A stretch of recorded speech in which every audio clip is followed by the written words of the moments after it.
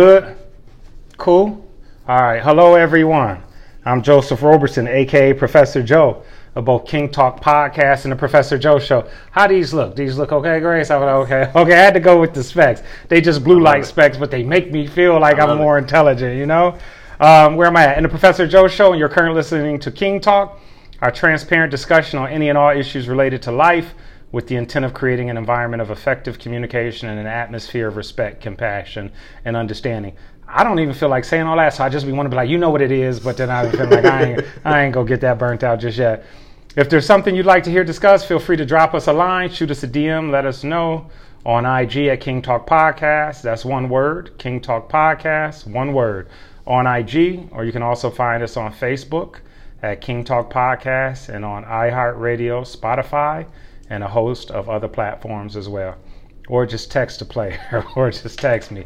Hey, we got Joe Shumpert back today. Joe, I appreciate you, my brother. I got to clap it up for you. Hey, and you braved traffic. You braved traffic, my brother. I appreciate that. Hey, you better than me because traffic will make me not go somewhere. I'm for real. Traffic, I had to design my life, literally, around, and you know, in Southern California, that's normal. Like, you got to go work, you got to do things, you got to get in traffic. But I had to really understand my strengths and weaknesses. And if I got to do what I got to do, I will. But that is a reality I learned about myself. If at all possible, I need to avoid traffic, right? And then I also had to learn what type of music was appropriate for me in traffic. I began listening to The Wave and Coast, right? Because I was calm. I listen to country, actually. Okay, boom, no. Because if it was too turned up, I'd be in traffic, especially Southern Cal, people cutting you off, 405, 101. I used to have temperament issues where, this is just the truth, and I've worked my way through it. But I'd want to chase people in traffic like they knew it was me they cut off. Yeah. And I had to really check myself, like, Joe, like, you really taking it personal, like they knew it was you. When it comes to driving. Okay, break that down. I'm like the grandpa driver. No, that's me, though. That people complain about. That's me. And I'm like, well, cool, I'm going 65, so. Yes. Okay. You ain't paying my ticket. Right, real life. Hey, but Joe, watch this. So, I drive Cadillacs. That's been my thing for years, right? So I drive at a rate of speed where I really want to preserve my life and well-being. Yeah. People will get behind me and tailgate while there's an open lane next to me. Right. Like, and I feel like it's almost like move. And I think what frustrates me so much is that outside this car, you ain't going to even be physically in my proximity. But in this, and again, ironically, we just talked about stuff like that, right? Where there, for some reason, it's almost as if people who are otherwise generally, and not just them, I don't want to stereotype it in that sense, but generally powerless in other areas of their life, once they get behind that wheel of the car or some form of fashion, feel power in life, they go over the top with it, you know? It's like when you had nothing and become an officer. Or you got bullied and became a cop. Or you got bullied and then you became a manager. Or a store manager somewhere, and then you're like, everybody's experienced that person as a boss, and you're like, I didn't tell you to flip the burger like that. Right, like come on, like, do you really have to address me like this? Yeah. So they talk down to people, or it's the same thing in the car. Hey, now, dang it, this ain't what we was going to talk about. We're going to get to that, but now I got to go, right? Yeah. Okay, so I actually had this experience. I just share my realities. I don't think everything is humorous. I don't think everything is a laughing matter, and I'm not proud of certain things, but it's just truly my development, and that's all I have to speak on. But I used to work at a Kinko's years ago, and this guy came into Kinko's, and he threw his order on the table, and he said, you guys messed up this, and that, and just went off on me. And I was like, hey, I apologize. I don't even recall taking your order. Right? And then he was like, well, not you, but, then so my first thing, I was so young, though. I just looked up at him. I was like, oh, well, why are you talking to me like that? Like, if I'm not the one, and I didn't get corporate identity at the time. I didn't get, he's associating me with the company I work for. I didn't get that technically I'm getting paid to, text every day. Hey, so but this was my foolish, I was in my early 20s, late teens, early 20s, but I took off my work shirt and quit right then and was like, let's go outside and keep talking to me like that, And again, I don't think that's the way to resolve our issues. But initially, and he stood there and looked at me in shock. But my frustration was, again, and this is going to segue into a significant part of what I wanted to discuss today, is like, dang, you only being aggressive with me, taking advantage of me because you feel like I'm subject to it in this moment as an employee. But dang, just afford me the dignity you would want. talk to me the way you would want me to talk to you. And that's been something that distresses me about human interaction, not even just with me. I can sit and watch two other humans interacting, and I experience the frustration of like, wow, if y'all would sit and talk with an intent of understanding versus talking in a condescending tone with only the intent to be right, we could work past these issues. The key is that like a lot of people who do talk, they talk with paddles instead of gloves, right? Oh, can you break that down? So, can you break that down? Me and you, we sit to talk like this, boom, back and forth. Gotcha. Instead of going, okay, catch that. Okay. Now now I gotta marinate with it and then throw it back. You know you be having the best metaphors, though, right? Yeah, I like that. But that's the concept of a conversation, especially nowadays, where everybody just wants to be right. Yeah. Because everybody, that's what I was talking about the other day, is being coachable, right? Okay. And that's something that we learn in athletics is you got to be coachable or you're not playing. Right, yeah. I don't care how good of an athlete you are, you got to be coachable, right? Yeah. But it's the same thing with like marriage. It's the same thing with friends. Yeah. It's like, if you're not coachable, why are we friends? Like, why are we friends if you're not if you're not gonna listen to what I'm saying, And that's why I was telling my wife the other day, because she's like, not to get off subject, But this is the subject, though. But it's like her friends were telling her, and I'm like, well, do they listen? No. Okay. Well, did you ask them if they wanted you to listen or give advice? Right? Because it's a difference. So I tell my friends, well, if it's not important, let's talk about it next week. Okay. If you're that mad right now, let's talk about it next week. Okay. Because you want to hear what you want to hear right now. Right. So I'm just going to listen, and we'll talk about it next week. I had to learn that too. I had to learn to ask people. And part of it, and I've been this way. I wanted to attribute it to me being a father at first, but then I was probably like that before I was a father. When people share their problems with you, you want to fix it. You want to give them advice. Yeah. And then over the years, and it's actually become more pleasant for me to listen to people, because oftentimes I can listen without offering any feedback. Yeah. And then I could, ask someone, is your intent, are you looking for feedback from me? Or do you just desire me to listen and be someone you vent to? And I'm okay with that. I don't need to fix. Yeah, I don't need to fix everyone's issue. So usually what I do is when people are telling me their problems, I just mirror them. Okay. And I say the same thing back to them. With the same level of energy, or and I just it's, if you were to tell me something, I just say it right back to you. Okay. So you can hear it. Right. Oh, wow. Okay. Well, and look, this was so funny though. I'm saying wow, but that's actually a counseling technique we have to learn in school is even just saying it to someone in the sense, okay, when you say this to me, I'm hearing, so that you can make sure that the communication is accurate. Am I interpreting what you're saying in an accurate form and fashion? Accurate? I said accurate, but I don't know. Is that the best word, or is there another word that you? But that's what I'm. Oh, okay. But that's what I'm saying, right? Grace, he's using the techniques on me right now, Grace. Okay, it's like that kind of stuff. It's like, if you say it to me, I'm gonna say it right back to you. Okay. Exactly what you said to me. Okay. And you're gonna hear it. Okay. My wife hates it. Okay. But as long as you're not saying it in a mockery way. You're just. But she loves it because she knows I'm listening. Right. I hope people heard she loves it because she knows you're listening.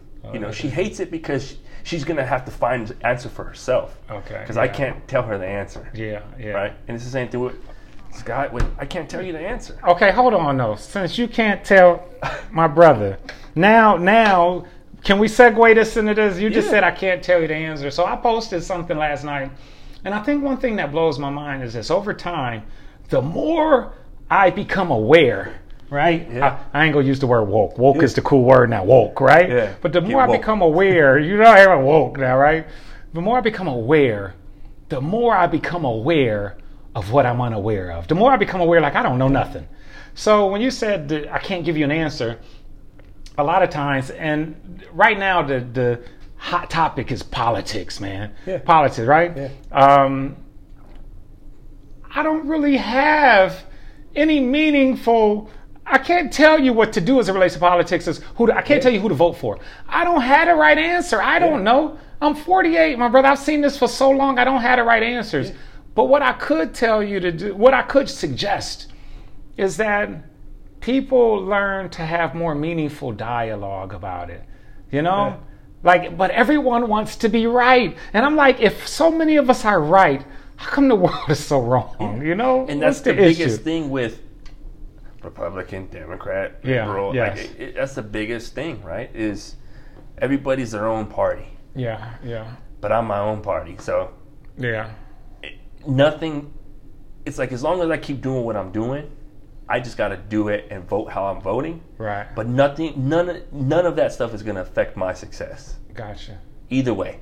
One way or another, you moving forward. Yeah, because I can't let another man be in charge of my son's success. Yeah. I'm going to do that, right? So if I go, well, it's because of whoever it is, right? Yeah. That my son didn't go to school. Yeah. No, hell no. Hey, Obama and Trump messed up my life. Obama and Trump, Bush and Clinton and the Bush before. And because then I can go, well, it's Jim Crow that is the reason why I'm. Yeah. But he ain't the reason I'm here. Right, real life. He's the reason I'm doing what I'm doing, right? But it's. And that doesn't take away, you know, I like what you just said because, you know, I'm similar in the sense that, first of all, I can very much acknowledge what works for and against me in society. I can acknowledge the reality of national culture, nationalism here, globalism in terms of people's perspectives. That being said, so is there systemic racism? Yes. And at the macro level, is that relevant? Yes. Yeah. Do I have time to attribute the reasons I can't be successful to that? Nah. No. I got to look in the mirror. Yeah, and I got to determine what. So what you were born in the ghetto. So what? Now, what you were born with mom and dad like that. So what? Now, does it have implications? Push. And I like that because you hold yourself to that standard. Yeah. Also, you in a position, just the thing too, so some people, if they know how you have moved forward currently life, that's easy for you to say. But if they really have a grasp on your background, then they understand like, no, you have ownership of the right to say it. Because, and then I feel. It's not easy. It's not easy to say it. Okay, yeah. But it's you got to push it. You know, you got to push. It's there's a lot of reasons, you know. The same reasons why you fail, same reasons why you can succeed. Can you explain that? So it's like I was born with nothing. Okay. That's a great reason for me to get everything. Yeah. Okay. Right? Yeah. I was born with no parents. That's a great reason for me to be a good parent. Right? I was born where I had to struggle for food. That's a reason why I got to eat the best food. Okay. I got to go out and eat and you know, those kind of I got to make sure my son never has to go through that. But I can't do that if I keep dwelling on the past. Right. But those difficulties or adversities became the motivating force for you moving forward. But the thing is you got to deal with your past. You got to deal with it in order to move past it, right? And like I say all the time is the rearview mirror is small for a reason. The windshield is bigger for a reason because it's what's in front of you. Right. It's important, right? If you passed it, you passed it. Move. Keep going. Keep driving. But if you keep looking in your rearview mirror, you're going to crash. Yeah. Right? You can't drive like this. It's just not going to work. You really do have the best metaphors, you know that, right? I like that. Now, that being said, I never want someone to listen to me and walk away feeling like I'm invalidating their struggle and that I think it's easy. Because there are environments that you come from where the odds are against you. Yeah. And so you do really have to be impeccable about your moves in order to make it out of there. You really do have to see life as chess, not checkers, where there's a strategy to moving forward. And I do know through my own experiences, because sometimes people look at me and they be like, well, Joe, if you made it, then anyone can. Yeah. And I think to myself, like, everybody's not going to do what I did to be okay. Like, but see, you know? How I said it is if everybody can do it, I wouldn't do it. Okay. Because it's different. Right? It's like if I was the same as everybody, then I wouldn't be born where I was born. Okay. Right? Or I wouldn't have what I have. Like we would all have the same thing. Yeah. We would all be born in the same place, right? So we all have to be different. But I know that myself, I'm in control of this. So that's the same thing I'm trying to put into Scott, my boy. You're in control of you. Right. That's why I make him make decisions. Yeah. Already, right? I make them make those money decisions already and choose, right? Toy or money? Oh, okay. Hey, every Friday. I'm glad you clarify how, because I was thinking, I said, I know who his son is, and Scott is how old right now? 3. So I was about to what you mean you making him make money decisions, you know? But I get what you're making him make choices and decisions. So he has to make a decision, right? Every Friday he earns a toy, right? Okay. Or $5. Okay. And he has to choose. Do you want the $5? Okay. And he goes, yeah, okay, put it in the bank. So he has a bank that he puts it in. He can't see inside of it. Right. Or he gets his big toy. Okay. I'm going to give him the toy anyways. Okay. Right? But I'm going to give him the toy for the decision. But he doesn't know that because 3 hours later he forgets anyways. Okay. So I give him the toy, right? Hey, kids are so brilliant though. I got to wonder whether he figured it out already. Like, okay, I'm going to get hold on. If I say this, he give me that anyway. You just never know. But I hear I hear the point. But it's like when I talk to him, he's like, he never chooses the money because he doesn't understand it. Okay. Right? Okay. But I go, well, you can get a whole bunch more toys if you just put the money in the bank. And what he's beginning to become familiar with is the concept. Yeah. I got you. So he loves to count it every week. Yeah. He loves to take it out and count it, right? And I count it with him. 5, 10, 15. He says it right after me, right? Okay. But I'm just getting him in the motion because he has to be money literate. Yeah. But I'm saying that because it's like the choices we make every day are going to impact the outcome of our life. It really is. So I think in terms of a math equation, I usually say that, basically where you started in life, if you say that's X, right, plus Y, the decisions you make equals, right, the Z, the sum of your outcome. So I do hear you. That is real about life.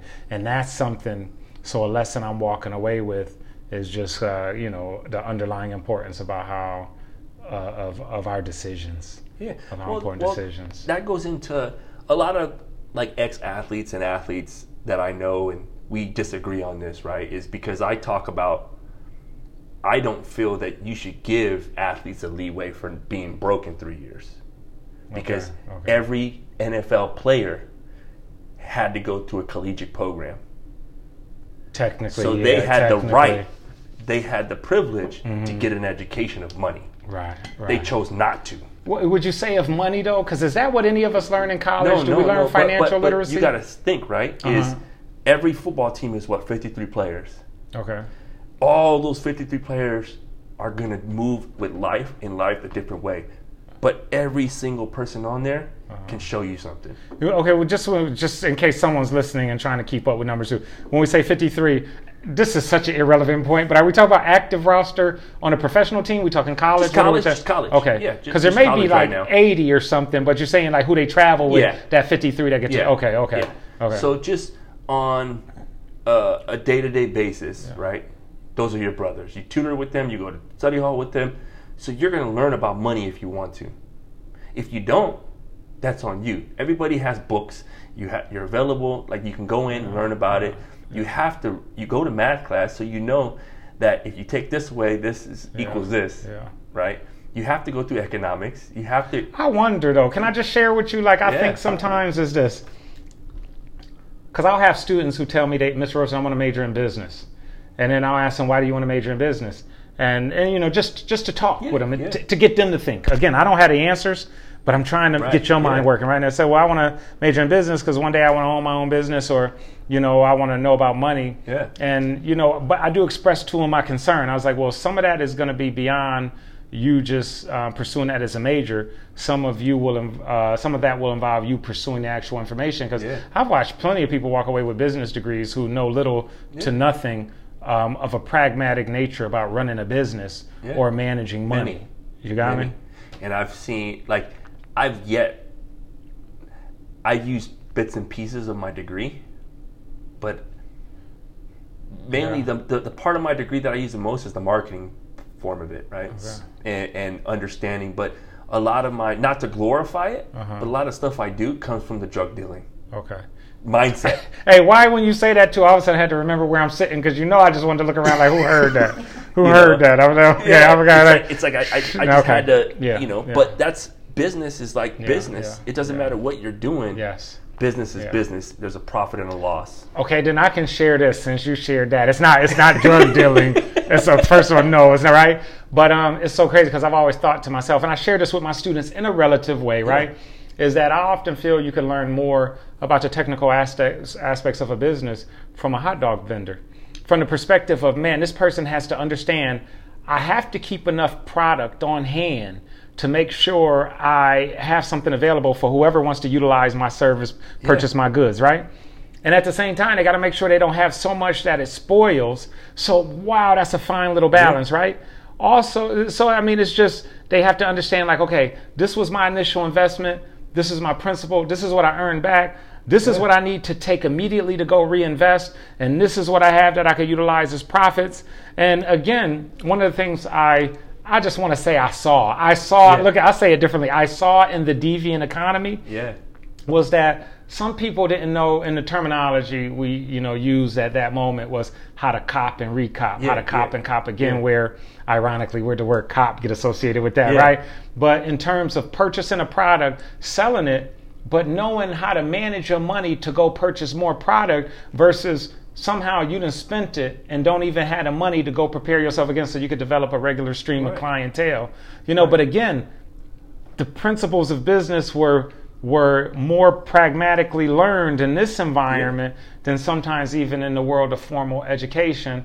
So, again, I think that becomes my concern for a lot of you is how do we even, but I like the pattern you set for your son, that you're going to be accountable and responsible for preparing him to be financially literate, because that's an issue with many of us. And I don't even just mean from a cultural background, persons of color. I mean, even if you talk about a certain socioeconomic status, many people haven't learned how to use money and the appropriate perspective of the concept of money. Well, it's like the what they say, right, is if you flip the roles, right, everybody who's wealthy right now becomes poor.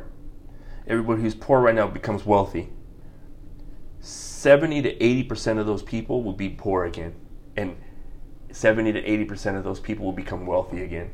Because they understand what money is, how to move money, what makes this, what 2 + 2 = 4. They understand how and what is going to make it 20, 40, 60, 80. They understand that.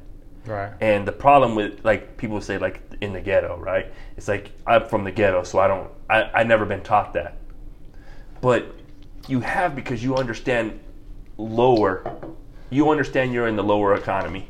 Real quick, you just dated yourself by saying ghetto. I don't even think people say ghetto no more. You can say I'm from the hood. You can say I'm from No, I'm messing with you. Okay, so, but you say, I'm sorry, I shouldn't even interrupt you to say that. I got a bad sense of humor, but go ahead. I'm just saying, it's like if I'm saying to myself, like, I don't want to be here. Like, this is, like, I know I'm poor. Mm-hmm. Like, you're broke. Even if you live around other broke people, you're broke. Okay. You're just more comfortable with it because your friend is broke, your other friend is broke, your other friend is broke, so everybody's eating off the same plate, right? Nobody has their own plate. So you don't know that you're broke. I hear that. Because it's the norm for your environment. Yeah. I think one of the things, too, I wish somehow we can change the dynamics in terms of the perspective we look at it and ourselves, how we define broke versus wealth and ourselves is this. Now at the age I'm at, I look at young people. So when I was younger, let's say between 18 and 24, and didn't have a certain amount of money, I felt as if therefore I'm broke. At the age I'm at now, I think when you're young, as long as you haven't accumulated debt, as long as you have your freedom, as long as you have your health, as long as you have your thinking capabilities and you have positive relationships, then you're wealthy. And now you just got to figure out how to put it together to take the steps forward. That's what I tell my techs, right? Is your success can be anything it needs to be, right? But to be successful is to have the freedom to think how you want, think when you want, spend what you want, act how you want, and react to things how you need to react to them. Okay. That's success to me, right? That's what I think is success, is when nobody can tell me that I can't go see my son graduate. Nobody can tell me that I can't go here, right? I'm going to do that. You do what you need to do. Okay. Right? So and I tell them, it's like, if you keep working hard, I'm going to become more successful, right? If you don't work hard, you'll never be successful. Oh, that's deep. That's deep. You actually say that to them? Yeah. Hey, there's a part of me, if you said that to me as your employee, the first part of me, let's be real, right? Yeah. The first part of me be like, asshole. 100%. But I'm real. Yeah. And that's the truth. And that's the truth. And once someone can analyze that and figure out, like, okay, what does he mean by that? Why does he have the audacity to say that?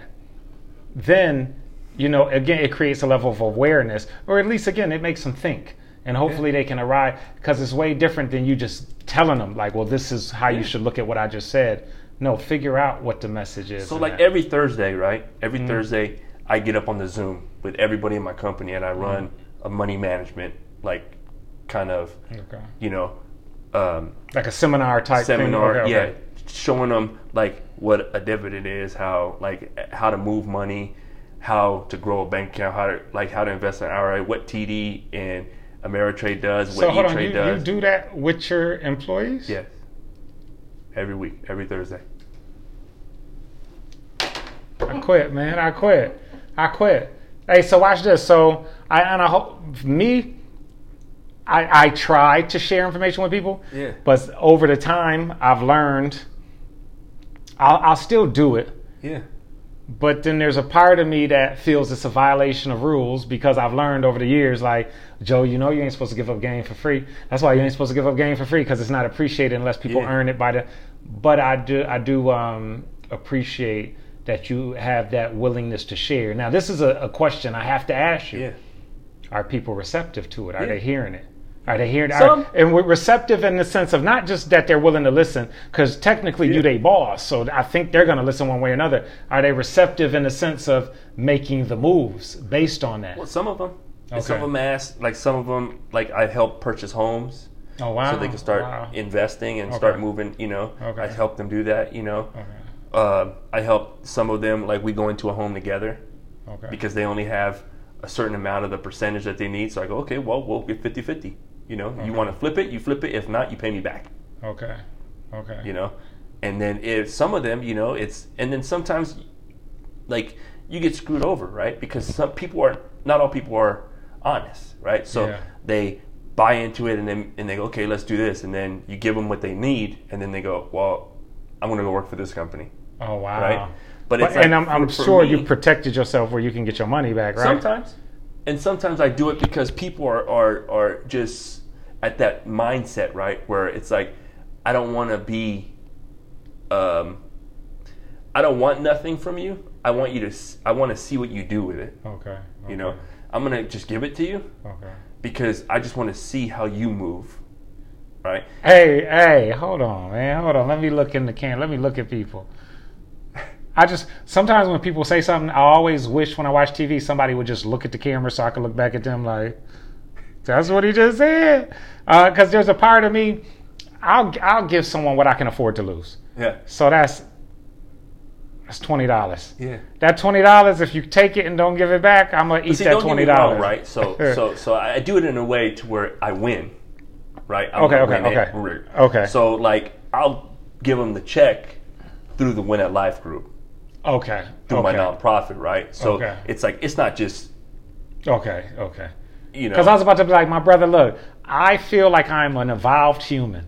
I'm self-actualizing. I'm transcending, right? But I was about to be like, dang, Joe, when we finish this podcast, I got to tell him I'm not that good, Joe. Because if I loan someone something, man, and they don't give me my stuff, man. But that's why, again, I don't loan what I can't afford to lose, because I want to believe in the good nature of humans, but I've experienced real life. So see, do you remember the first podcast we did?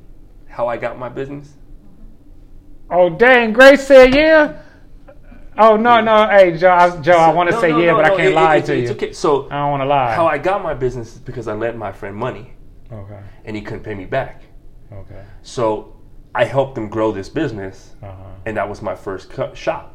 Okay. Because he couldn't pay me back, so I said, but I don't want to lose the friendship. Yeah. Because you're my boy, right? So I'm going to help you grow it, because I know I can grow it, because I know my work ethic is better than yours. So I'm going to grow it, and I know I can make moves that you can't make. All right. Okay. So, and I know I will outwork you, right? Okay. So let's get this money.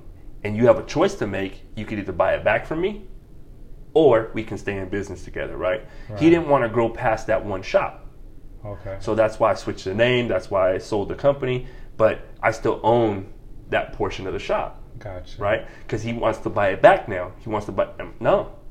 It doesn't work like that. That's a money pit there. Okay. So it's like money is just going to go into there. I'm eating off that. Yeah, I'm eating. Okay. Yeah. Okay. So, but that's how I got my company by lending money. That's some insight then. Okay. That's so deep. That's what I do now. Okay. Still, like with the chapstick, I own a vegan lip balm, right? Okay. That I've never, but I lent money to the person and she couldn't pay me back.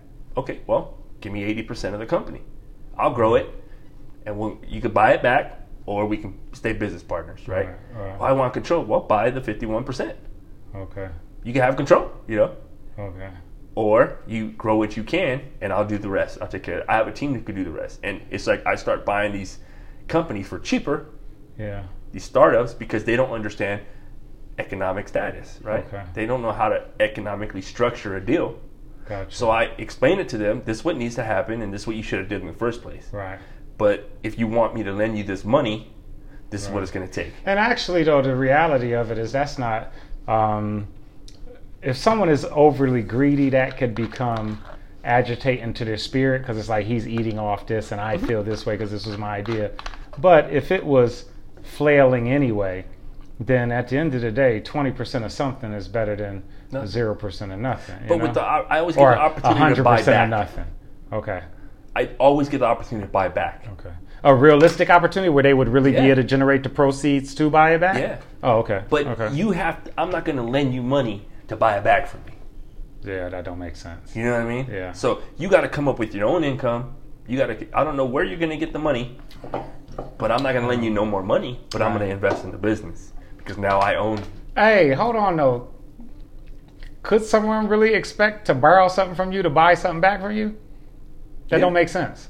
That don't even make sense. Well, the thing is, right, is if you borrow it, right, and I lend it to you, it's because and then I'll pay you back with what I earned from it. Yeah. Oh, yeah, but no, I'm not doing that. But I understand, like, I understand the business, right? I see the concept. You give me a plan. I'm just like the bank, right? Because one of my other businesses that I own is lending money to first-time athletes. Okay. Did you know that? So I lend money to first-time athletes. Did I tell you I'm a first-time athlete? No. So did I tell you that? No. Once they sign, did you know there's a delay before you get your first check, right? Yeah. From the day you sign to the day you get your first check, there's a delay. Right. So I lend athletes money, pro athletes money, with 27% interest. Dang, 27%. That's. But I lend them a big chunk so they can get their house, they can get the car, they can whatever they need to get the status, whatever. Yeah. But I lend it to the agent. I was gonna say, technically, shouldn't their agent, if you sign with me, that's one of the things that. But that's how the agent gets money, right? Yeah. It's from people like me. Okay.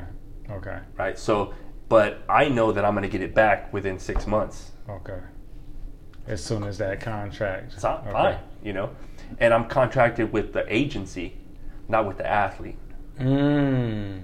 Okay, so there's a different level of accountability, right, and responsibility to get you your money back. Yeah. So like when he gets a check, he only gets this. He sends me my check first, right?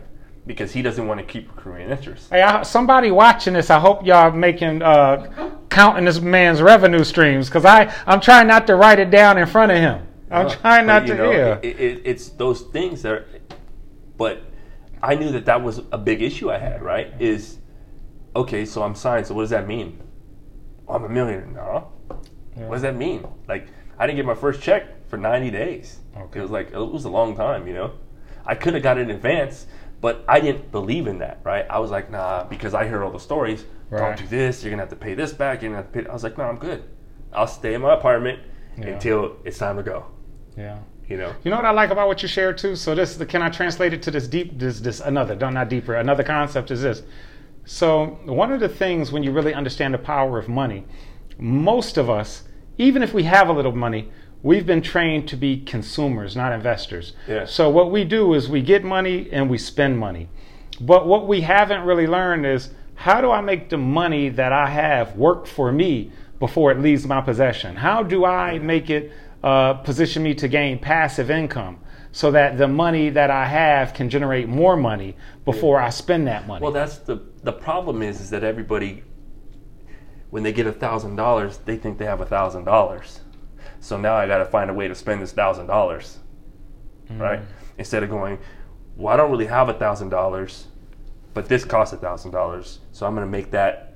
I can make a 5% return on this. Okay. Off of this $1,000, right? Or 3% return, whatever it is, right? I get $10,000.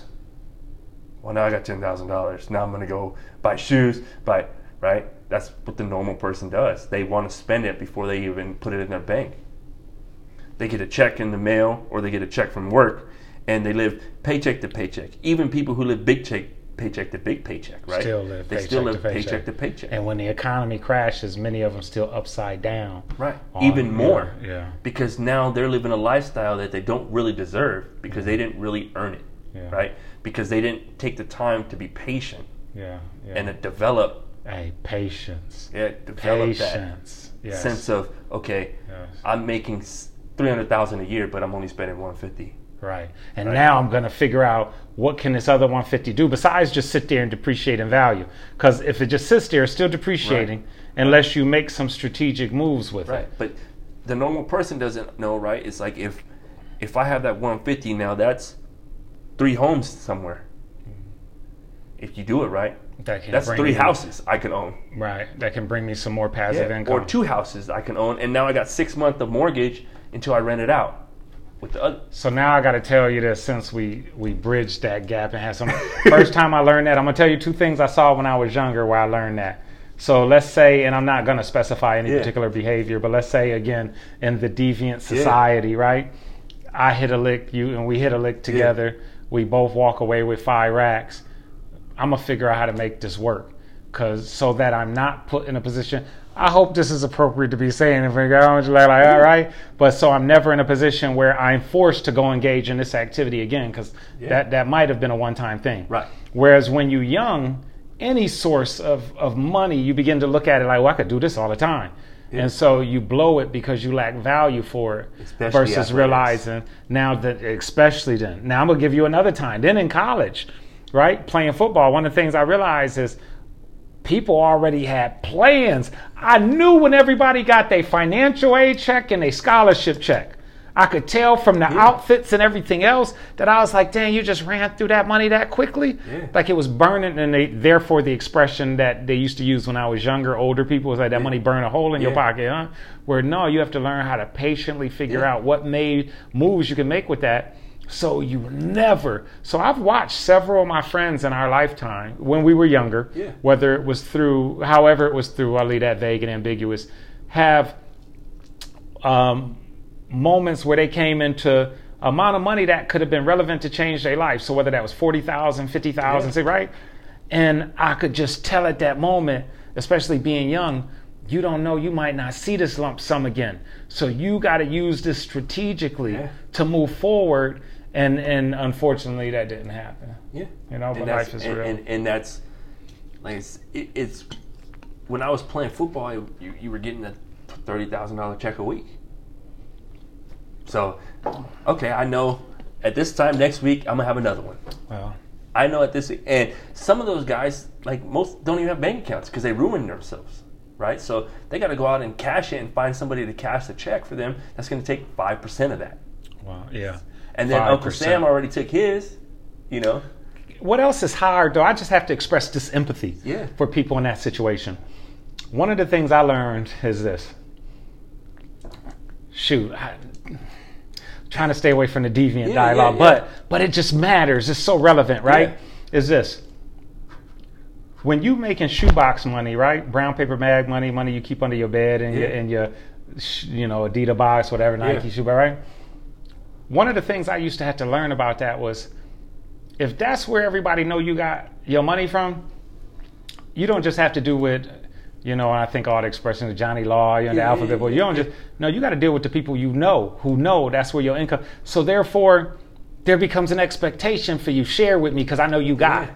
Okay? Yeah. The reason I use that example, because that was I never made it as a professional athlete, so that was the way I experienced, like, dang, people will begin watching your money and have expectations for you about what you were supposed to do with your money for them after they blew their own money. And I began to empathize because I saw athletes had to live like that, but on an even broader scale. So you see people who are making maybe league minimum, or I would see people who would get picked up maybe on the practice squad, and people didn't know the money these people are getting is barely enough to sustain them if you really look at the bigger picture and how long it's supposed to last. But because it's public knowledge and because it's with this professional sports league, the expectation becomes like, oh, you got money. You got money. And their families, even families and friends, begin to put a level of pressure on them where, dang, you feel obligated to be able to take care of people in ways you really can't take care. Because $1 million ain't that much money. You know, it's when I learned, I went and I did, you know how they do the rookie mentor? Right. And Jimmy Smith was my mentor. I was just about to say, who was yours? And I went with him. It was his wife's birthday. And I just got signed. And I just seen him spend my whole salary, my whole contract on his wife's birthday. Oh, wow. And I was like, oh, I got to level up. Yeah. You know? But some people be foolish and let that pressure them to try to live the same. No. Not realizing you don't got Kobe and LeBron money. No. That's not you, so don't try to. And that's what I had. I it was very like eye-opening to be like, wow, this guy has real money. But we all have to accept that to some degree because, and this is another thing I realized, no matter what you have, no matter what you have, and this is another thing that should, hopefully the lesson to walk away with is one of humility. Because no matter what you think you have, man, your money, little money to someone else. There is someone somewhere who I don't care what you think you have, your money to somebody somewhere is little money. And when you learn that, you learn, okay, I'm going to stay in my lane. I'm going to do what I can do. Right? And that was always my blessing. And again, we talk about the circumstances you start with. Me coming from Buffalo, New York, this impoverished industrial town, that was one of my benefits because I was so broke growing up. Our entire life, we didn't go school shopping for new clothes. I had a bigger brother. I got hand-me-downs. That helped me remain so humble that I learned not to define my sense of esteem or self-efficacy by material possessions because I couldn't. Because if I did, then I would have grown up with the worst esteem because I got nothing. So the way that helped me as I transitioned to adulthood was, man, I don't need that. Now that I can afford it, I don't need it, my brother, because I'm who I am without it because I had to do that. And again, what it taught me is even at this point in life, man, I don't worry about keeping up with anybody else because then I just put myself under financial strain. And I feel like you were about to add something to it, so I was going to say, I think watching holidays really tripped me out too. I grew up as one of Jehovah's Witnesses. We didn't celebrate holidays, and I felt so bad for myself. Like, woe was me. I don't celebrate Christmas, and all these other kids look so happy. Even the kids in the projects had more than I had at Christmas time. I had nothing. They got the new J's, the new outfit. But then once I got older, I realized the financial strain people put themselves under for holidays and to give people everything, and they get in debt that they fight the other 10, 11 months out of the year to try to get out of just to do the cycle all over again. And I began to realize, like, dang, I was blessed to grow up in this situation where I didn't subscribe to these beliefs and patterns of behavior that really enslave people to debt. And the thing is a lot of people don't understand is when you don't grow up with it, you know that you don't have it. But you know that if you had it, your life that you grew up in would have been way different. And that's not always for the better. Not at all. Because I seen people in high school that used to complain about their cars and not getting the car for Christmas and not getting the car for the birthday. And I'm like, but again, you got to remember, right? An ant's leg is an ant's leg to an ant, and an elephant's leg is an elephant's leg to an elephant. Hold on, man. Hey, I want to be so smooth. I don't want to act like I don't keep up with something when it's said. But you just said an ant's leg is an ant's leg to an ant. And an elephant's leg is an elephant's leg to an elephant. Right? And I want to act like I know what that means. I want to look at you in my like, but break it down. But it's understanding that your problems are your problems, and you deal with them how you deal with them, right? But they may not be as big enough to me, right? Okay. I'd be like, get over it. Oh, yeah. Right? It's like people, like for me, right? It's like death, I can go to work the next day. It doesn't matter who dies, who passes away, I can go to work the next day. I can move forward in life. Yeah. It's like, it's a way of life, right? Yeah. For me, right, I feel that if somebody passed away, it was meant to happen. Okay, and you can move forward. And that's what, but where else, for someone else, that might be so tragic that, they can't function the next day. Or like in people who get anxiety at work. Yeah. I don't understand anxiety, but it doesn't mean it doesn't happen. Right. Because there's people, I have friends that, they get so, they can't go to work. Yeah. You know? And I'm like, what do you mean you can't go to work? The hell are you talking? You know? And then dealing with like, sorry. No, go. Run so with the thought, like though. All my texts, right? I hear so many excuses, but they're really reasons, right? Yeah. Because I don't know the difference between an excuse and a reason. It just depends on how I'm perceiving it, right? So it's like, I got a flat tire. Well, okay, you only got 3 more tires, right? So I'm probably gonna hear that excuse 3 more times. But I can't say it's an excuse because what if he really has a flat tire? Right. And in that person's world, it's a reason. Yeah. I got you. So it's like, my alarm, my electrical went out. I didn't start the alarm clock. Well, everybody does that. Okay, I forgot. You know, everybody's done it.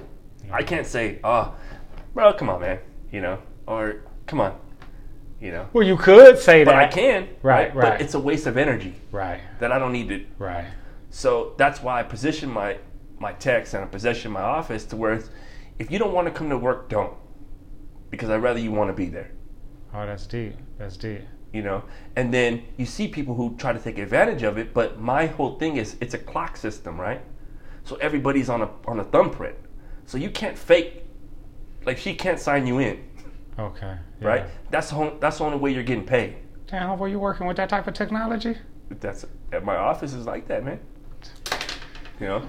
I ain't asking no more questions. You got that? Did you got that thumbprint stuff? Thumbprint, yeah. Okay. Next, you go be telling them, man, we got DNA. Oh man, you know, you got to give your DNA. Hey, just now you have to basically. I got a thermometer on the wall. Oh, okay, just because of COVID, you said? Okay, life is real though right now. So you got to go in, you got to get checked, you know. Hey, you real impatient, like you run. Hey, watch this, like I'm supposed to be surprised, but then again, let's be real. Yeah. Maybe it's perception and stereotypes, but I want to look at you and be like, damn, you really run your business like a business, huh? Yeah, right. You really run your business like a business. Hey, when you said the things people use as reasons, so the first thing that came to mind is. You know, and I'm sensitive to saying this, I don't feel like my wife's slapping me upside my head, right? But at least growing up, I felt like when I could never relate to people who like they couldn't function because they broke up with someone. I was like, what? I'm like, what? You can't man, I just can't. Like, what, man? You better get up. Yeah. What you mean? You get? And I just could never relate to that in the sense of like, oh man. Again, I'm going to say what I'm saying. I'm one of Jehovah's. I grew up as one. I don't practice religion at this point. Yeah. But growing up as one of Jehovah's Witnesses, when I first left the religion, your family can't talk to you. Yeah. So that was so traumatic to me. To all of a sudden, like, well, why won't you talk to me? Like, I ain't do nothing to you, right? But it devastated me so much emotionally. Because I'm a mama's boy. I'm a mama's boy. And all of a sudden, your mom won't speak to you. Right around 18 or 19, you're growing into manhood. So I was hurt. Yeah. I was traumatized. I was devastated to the point where after that, I wish I would know somebody for 1 year and they'd be like, I don't want to talk. Yeah. Okay, bye. But that was totally different. Yeah. Right? Yeah. My wife left me, I'll be devastated. Yeah. It would hurt my soul. Now watch this though. I gotta say this. Like, first of all, if my boo, I can't fathom it. Fathom it. And when I say that, I don't mean that in an arrogant way. I don't mean that in the arrogant way of I'm too great, she would never leave me. Yeah. I mean, I go so hard for my wife. And again, I'm not perfect. Perfect. I will say I have evolved a lot in the last 20 years, though. Because I am at that point of a relationship where when I was younger, I used to wonder how, real talk. Like, how do men, man, I ain't gonna never be with one woman. I ain't right. Yeah. And then as you get older, I'm just at that stage of life where I really don't feel like being in the company of someone else. I don't want to, and that's not. I've not always been that way. Yeah. But I'm just at a point with my wife where that really is my best friend. Even when we first started the discussion, and you mentioned being right. Yeah. That's the first person I thought of because I'm at the point of relationship where, like, man, I could care less to be right. I just want to make sure I honor her. So when me and her, if there's any dialogue we have, my objective is not to be right. Yeah. My objective is to be at peace with my wife and to make sure she's safe. okay. Yeah, and to make sure my baby is okay. Yeah. Because I could be right and be finished with the dialogue and watch my wife in distress, and that ain't good enough, man. I ain't gonna let my wife is my partner to the extent I don't want to see this woman in distress. Right. You feel me? So at the end of the day, being right is the last of my concerns. You know, that my boo is okay. Yeah. But then you're right. But then you, man, say it to them again so they get it, my brother. You know? You sit and look at her and you go, okay, so we just did this. Yeah. This is where we're at. Yeah. You know? Yeah. And you want to talk about it later, we'll talk about it later.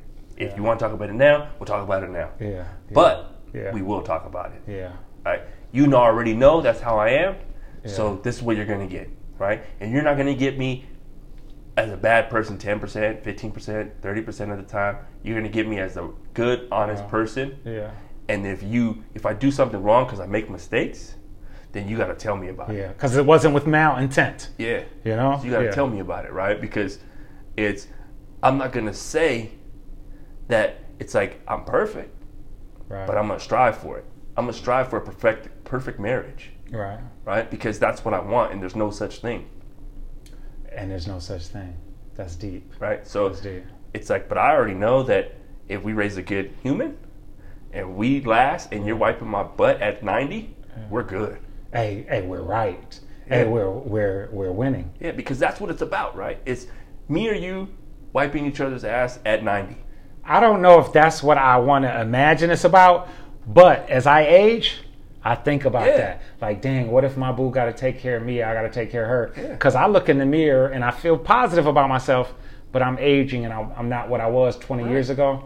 And I'm appreciative that woman still loves me. But it's like when you see those pictures and they're like 90 and they're holding hands in the bed, right? It's like, take for instance, right? Real quick, the Reagans, right? The Ronald Reagan, right? Barbara, right? It's Nancy. Yeah. Nancy. Their relationship, if you know anything about it, was amazing. He used to write love letters every day. Oh, no, I didn't know that. And when they passed away, their only request, do you guys know what it was? To be buried within arm's reach.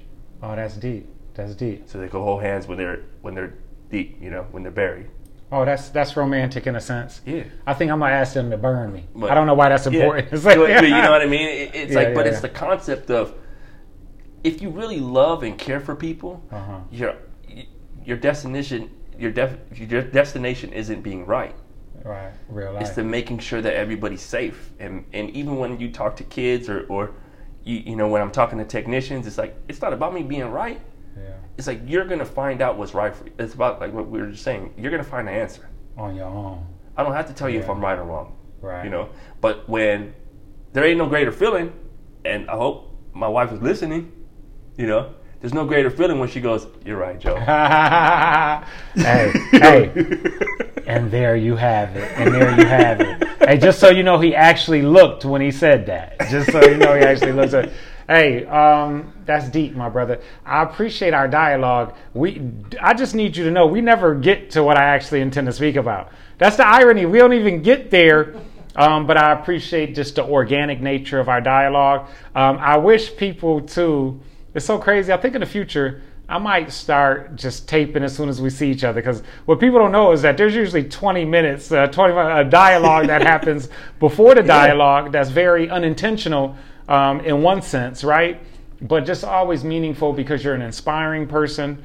Thank you. You're amazing. I just appreciate that you always making time too, my brother. You're just very powerful. And I still like to touch on those other topics we do that we discussed before we even began.